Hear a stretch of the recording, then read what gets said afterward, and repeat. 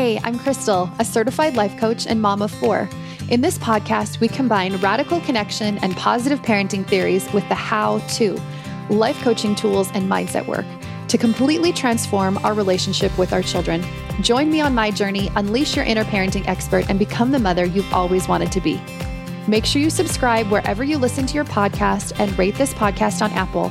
And check out my transformative monthly membership for moms in the show notes. Welcome to today's episode, Peaceful Parenting Through Conscious Thinking.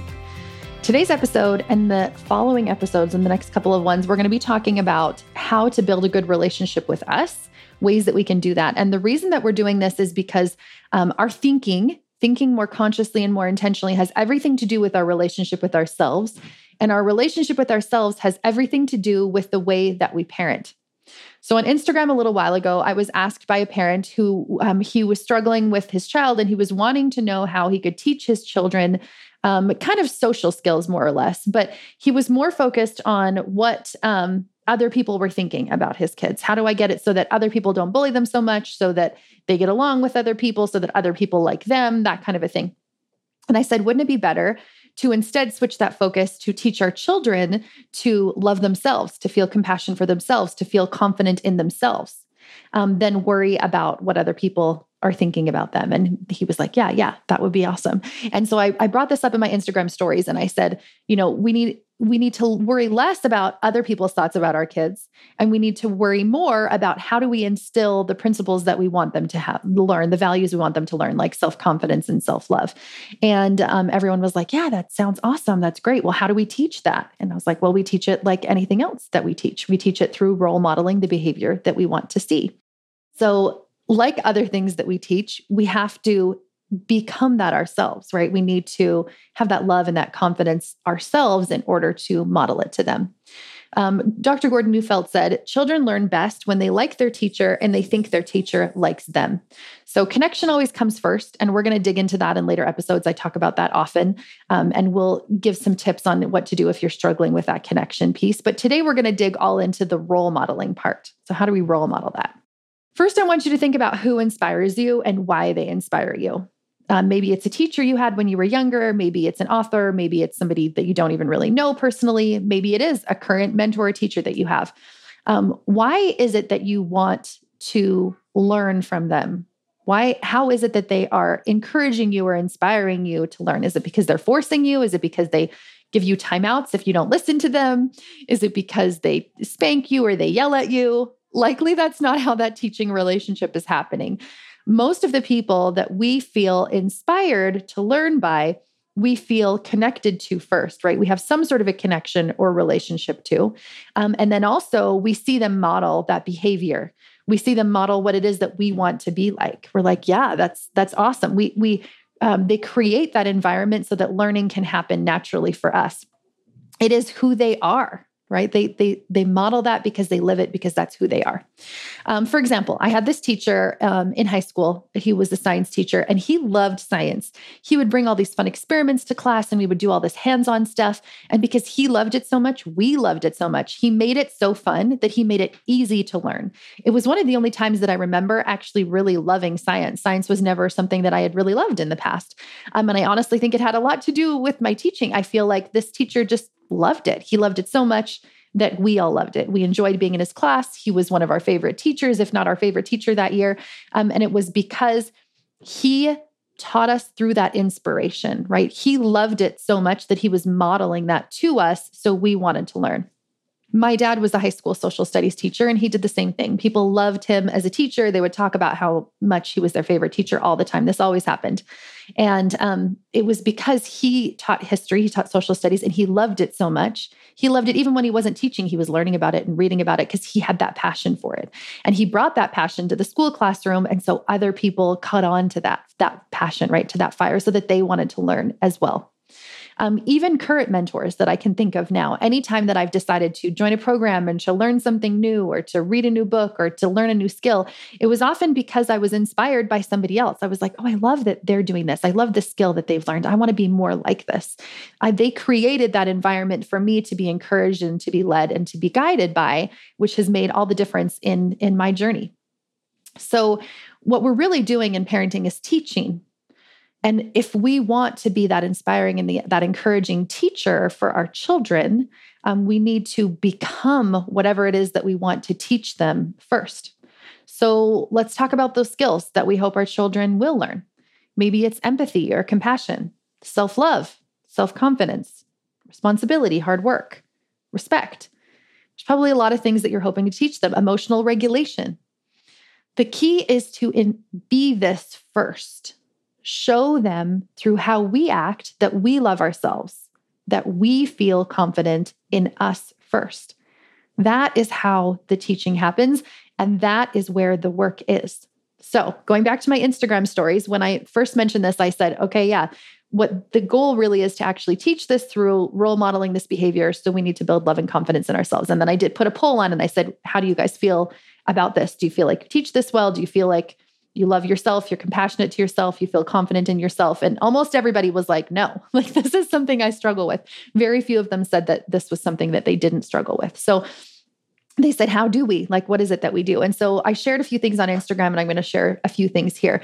But really, this is where the work is. In the next couple of episodes, we're going to dig into just things that might help you build your relationship with yourself. So we all have a relationship with ourselves, just like we do with our neighbors, with our coworkers, with our friends, with our family, with people who've passed on.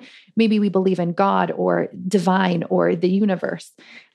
All of that has to do with our relationship with them, right? We have a relationship with all of those people, even if they're not physically present in our life, because our relationship is all about our thoughts. They're about the thoughts that we have about us, the thoughts that we have about the other person involved or what we think they might be thinking, the thoughts about the dynamic of that relationship. So if we want to improve any relationship, it all starts with our thinking. So this is how we can improve our relationship with ourselves. I want you to take out a pen and paper, or you can just answer this question in your head. How loving and compassionate are you to yourself? On a scale of 1 to 10, I just want you to think of a number. So 10 would be you're very loving and very compassionate to yourself. The next one, how confident in yourself are you? And by confidence, I don't mean arrogance, like I'm better than you. I mean self-confidence, a deep belief in myself. Doesn't mean that I have to be talented in every area, but that I can accomplish things that I put my mind to, that I believe in myself. That would be a 10. So on a scale of 1 to 10, what number would you be there? The next, how well do you take care of yourself, right? In ways that truly nourish you. What does your self-care look like? So this is, again, 1 to 10, how well you take care of yourself.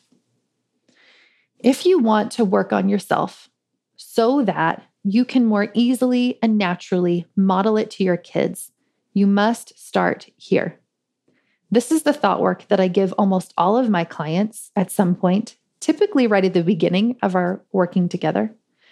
At the end of every day, I ask them to write down their thoughts about themselves, how you feel about how you showed up that day, how you feel about you. Do you like you? Do you like spending time with you? Write whatever comes up. 2 things I want to mention here. If you're struggling to think about what your thoughts are about you, you can do the 1 to 10 scale again. You can mark yourself on a scale of 1 to 10. What is my relationship with me? And then whatever number you come up with, let's just imagine it's a 7. You're going to ask yourself, why is it not a 10? And then your brain will start to answer. Then you'll be able to start pulling out those thoughts that are sometimes subconscious, that might be a little bit deeper, that might be a little bit harder to access. Why is it not a 10? Why do I not have a 10 out of 10 relationship with myself, brain? And listen to your brain. Listen to the answers that come. I'm doing a training through Brené Brown right now. I've talked about it on the podcast before. I've been doing it for a while. And one of the things she talks about writing down these stories that we have about ourselves or others or situations is it honest? Is it vulnerable? And is it potentially that you would never want anybody else to see it? Like, is it those deep of thoughts that you're like, I don't think I'd ever want to share this with anybody? I think she calls it potentially unshareable. Almost every one of my thought dumps are potentially unshareable. Afterwards, I'm like, let's just rip that up and throw it away. Though that way, you know that you're getting into those deep thoughts. You want it to feel that way. You do not have to share this with anyone. This is just a self-work experience. Experiment. So the reason that we're doing this, that we're bringing up our thoughts about ourselves, is so that we can notice them and become more aware of what they even are. I had a client one time who said that she felt like she had a pretty good relationship with herself. I don't even remember what the number was, maybe 7 or 8.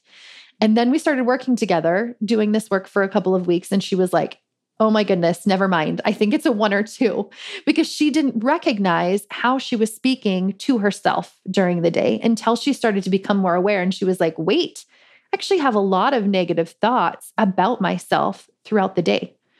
The reason that we do these thought dumps at the end of every day, or at the beginning of every day, if you'd like, is because we want to become more aware, not of only our thinking during that time, but also throughout the day. You'll likely to start to notice that you'll be more aware of your thinking throughout the day as you start to do these daily thought dumps. What if instead of that thinking, I mean, there might be some positives that come out, but there's probably going to be a lot of negative thoughts that might sound like you're not doing good enough, or you should be doing better, or you shouldn't yell so much, or why can't you figure this out? What if it was a conversation you were having with your best friend, and whatever you just wrote down is what your best friend just told you? They were like, I'm really struggling. My house is never clean. It should be cleaner. I am just not on top of things.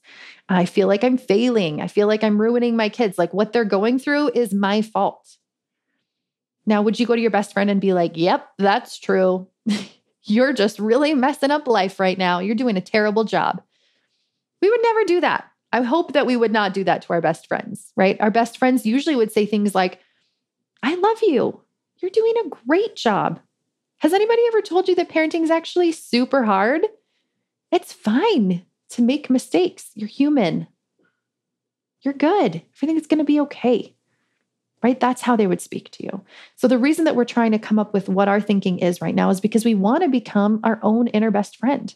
We want that to change. What would change if we spoke to ourselves like our best friend speaks to us? Another example that I like to give is like going to the gym. So you get a gym membership, and maybe it's your first time going, and you walk up the stairs and you go to the gym, and it's like beautiful there, but you don't really know how to use the machines. They're all kind of new. And you go over a machine that has like a lot of ropes and a lot of like weights. And you're just like, wow, I have no idea what to do here. And you're like looking and you're trying to read the instructions. You're kind of like moving your arms in the ways that they say to, and maybe you're not totally doing it right. And somebody who works at the gym walks up to you and says, you're not doing that right. You should have figured that out. Did you not read the sign? Like, can you not, they just start kind of like railing on you. Like, ugh, why have you not come to the gym before? Why did it take you this long? Like, why are you not already building these muscles? And they just start speaking so negatively and so unkindly to you. You probably wouldn't go back to the gym, at least to that gym. And you definitely wouldn't start growing your muscles very well. It wouldn't be an encouraging place to be. Well, our brain is like that gym.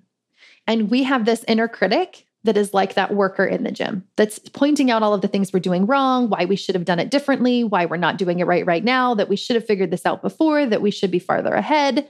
And then we're wondering why we have a hard time feeling loving thoughts towards ourselves or feeling confident. It's because we have this negative inner critic, this gym worker yelling at us all the time. It's very apparent that would not teach us any of the skills that we'd need to be effective at the gym to build those muscles that we want. And the same thing works for us. It's not going to effectively build self-confidence and self-love if we're yelling at ourselves in our head all of the time. Why else does this matter? Going back to think, feel, do, the way that we think creates how we feel and fuels what we do. If we can change the way that we think, we will naturally change the way that we feel, and we will do things differently. Our kids will notice. We'll model what we want to see in them, and it will all come so naturally. They'll learn it naturally without us having even to say words or do much at all. And if we do feel like we need to say or do something, it'll come from that natural space of us believing in it first, of us loving ourselves and feeling confident in ourselves first. I want you to listen to a couple of words that a client said to me after she had been working on her relationship with herself for just a few weeks. She was very new to this. She said that she's able to say sorry after she makes mistakes so much more easily. She doesn't feel like she needs to stay in a bad mood. You know, when you sometimes get in that bad mood and you're just stuck in it for a day or for several days, she just moves on pretty easily instead of feeling like she can't get out of it. She's way less hurtful in the way that she talks, not only to herself, but to other people. Her yelling is down 90%. She said that something that she wasn't expecting that happened was that she had confidence. She wasn't even really starting to work on this. But she noticed that she would say hi to more people or smile at them or connect with them or just feel confident in groups of people. And she also noticed huge differences in her kids as well, that they would come to her more and they would listen to her more. And so these changes in her kids and herself came all because she started building her relationship with herself, and only in just a matter of weeks. Becoming your own best friend is the number one thing you can do to shift your parenting now and forever. This client said, it feels like a weight has been lifted off. That is exactly how I felt. I felt like I no longer have to push or resist myself to not yell, even though I'm holding it in. I have all that energy in there. I just don't feel that way. I don't feel the need to yell. I don't feel the need to be so reactive. I naturally feel more confident because I've built a healthy relationship with myself. So as you start to take care of yourself more and notice your thinking about you more and spend time getting to know yourself, just like you would if you were meeting a new friend, because you are kind of meeting a new friend, right? What you didn't notice at that gym was that there was somebody else at the gym too. It wasn't just that one gym worker. There was another gym worker there who was like, you got this. You're doing a great job. Keep at it. You're going to succeed. I love you. It's okay to make mistakes. They were just speaking a little bit more quietly. It was a little bit harder for you to hear them. Maybe they were a little farther away.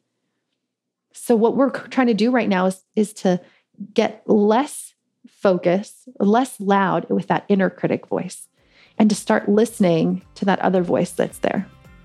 Getting to know them, getting to know you again. Be gentle with yourself. As you start doing this, taking care of yourself, noticing your thoughts more, being gentle with yourself, you'll notice it'll become much easier to be gentle with your kids too. Peaceful parenting comes naturally from a healthy relationship with self.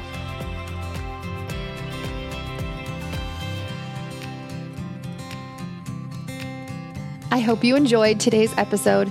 Make sure that you give it 5 stars on Apple and check out my monthly membership for moms in the show notes.